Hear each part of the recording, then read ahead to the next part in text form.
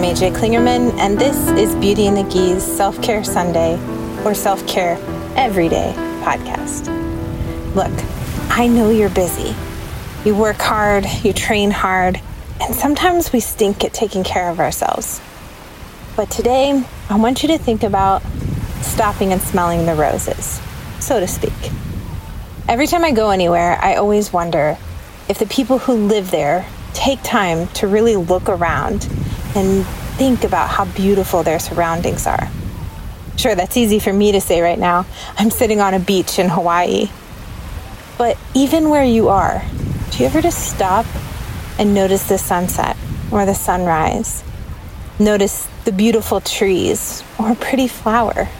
Like literally stop and smell the roses or any flower you pass. I think it's important that we take a moment to really appreciate our surroundings every day. My little brother the other day said something to the effect of, I hope every day that I live in New York City, I have the same admiration for the buildings that I do now. We live very different lives, but he loves the beauty of the city. And I love that he loves it. And I hope that he never loses that appreciation. So, same thing. I hope you never lose the appreciation for your surroundings. No matter where you are, stop and take time to smell the roses.